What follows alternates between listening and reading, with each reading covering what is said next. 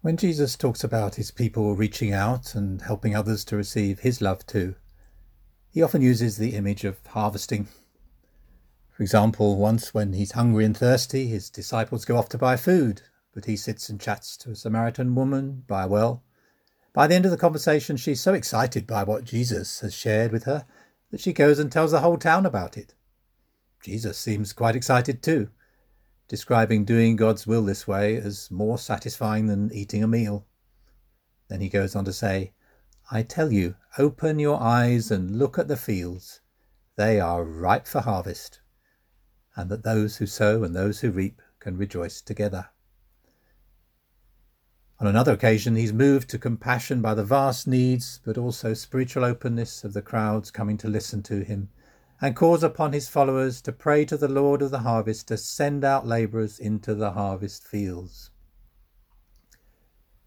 Today, as we look at how we, the church, can reach out with God's love and good news into the world, this, I believe, is an urgent sign of the times that many Christian leaders and prophets are picking up. There is a ripening harvest. People are becoming more open, for example, to pray and listen to church online. 1 in 4 say they've prayed during this COVID crisis, and church attendance at online services has increased very dramatically. But there is a great need, therefore, for workers to go out into the harvest field, to meet and connect and talk to people about faith.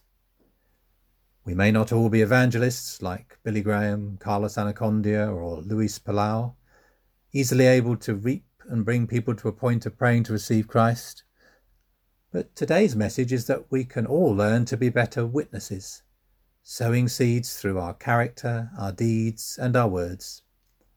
So let's look at those 3 things today. Before we consider these, perhaps our greatest barrier to being available to help reach out is our lack of confidence. The solution to this is in our hearts and our relationship with God. Remember, our confidence is not based on ourselves, but the key is to lean and depend on Jesus in you, his life shining out and flowing out by his Spirit. He is the vine, we are just the branches. And apart from him, we can do nothing, he tells us in John 15. Nothing to change people's minds or hearts. That is God's work. But God working through us. Remember that you are always safe in his hands, and Jesus said he will especially be with you when you are seeking to share the good news and make disciples of all nations. So put him in charge of your heart, or as Peter puts it in our reading today, in your heart set apart Jesus as Lord. And do not be afraid, do not fear what others fear. That in itself will be one of your greatest witnesses in these days. When others may be fearful, we know we are safe, even in and through suffering. So what about our witnessing through our character and deeds? Peter says we should always share our faith with gentleness and respect, and by our good behaviour in Christ, others will be ashamed if they criticise us. The best way to illustrate this is with some help from Molly from St James's, who wrote in this week's newsletter.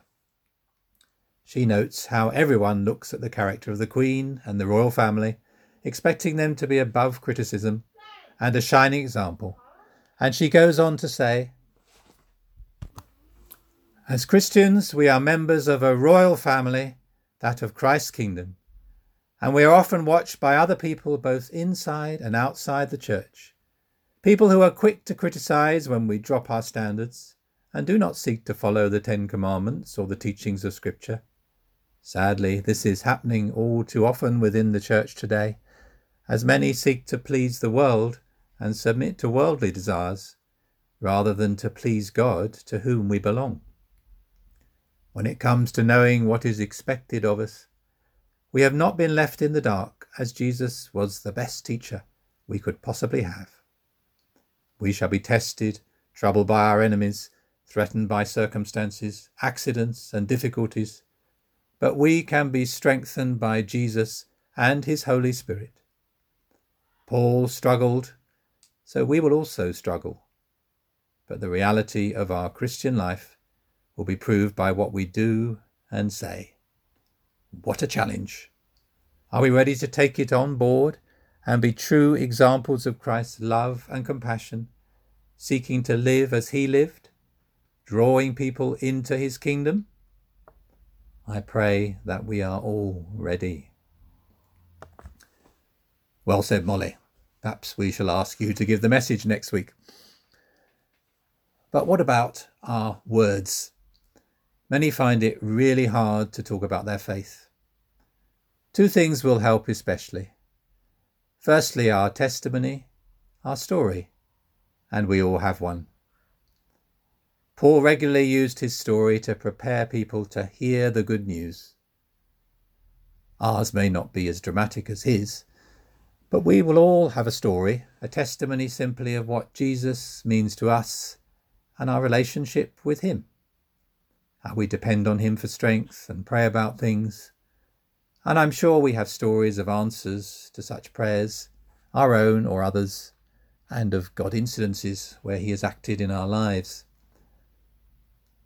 Secondly, I believe we can all share parts of what I call the simple gospel. The heart of the gospel is incredibly simple. In fact, if you share a little about your relationship with God, telling people that God has become like a father to you, as you believe and know that he's adopted you into his family by giving you his spirit within you, that whenever you mess up, you know God will forgive you because Jesus came to die in your place and rise again to guarantee that forgiveness and new life to all who come to him and say sorry and want to change. Well, that is the gospel and the seeds of how to become a Christian. To turn back to God and say sorry, to thank Jesus that he died for me, and to ask him to please come into my heart by his Spirit and make his home there and adopt me as his child forever. Finally, don't be too quick to talk, but ask for wisdom to connect with your hearers, starting from where they are. Start with their story, just like Paul did in Athens, by talking and observing. What is important to them? What do they believe? And agree with what is good, just as Paul finds that in Athens they believed we are all God's offspring, which opened the door for him to talk about God wanting a relationship with each one of us, not some formal kind of religion, before he begins to share the good news of Jesus risen from the dead. So let us take hold of a fresh confidence in our Jesus, who lives in us, and be a bit more ready and prepared to give an answer for the hope that is within us, as Peter put it in our reading today. And you will be surprised and excited, I believe, like Jesus was, that when you share a little more than you have done before, or offer to pray for people, that they are much more open than you thought. And you can help them along the path to joining God's family forever. So let us pray. Father God, thank you that you made the good news so simple, because it's all about Jesus and what he did, his death for us, his resurrection that guarantees new life, the Holy Spirit that we are remembering at Pentecost, that is poured into our hearts, to pour your love into our hearts as you make your home there, adopted into your family forever.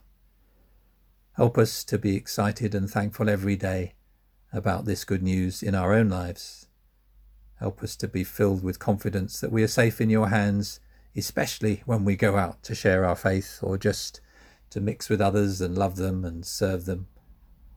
And help us to do this with graciousness, gentleness and respect, being aware of our own deeds, being where we can, doing what Jesus would do, and leaning on you, doing what we see our Father doing as you lead us by your Spirit. And in this way, as we pray too, we believe that many will see the light of the good news of Jesus and join this wonderful family, the Church. In Jesus' name, Amen.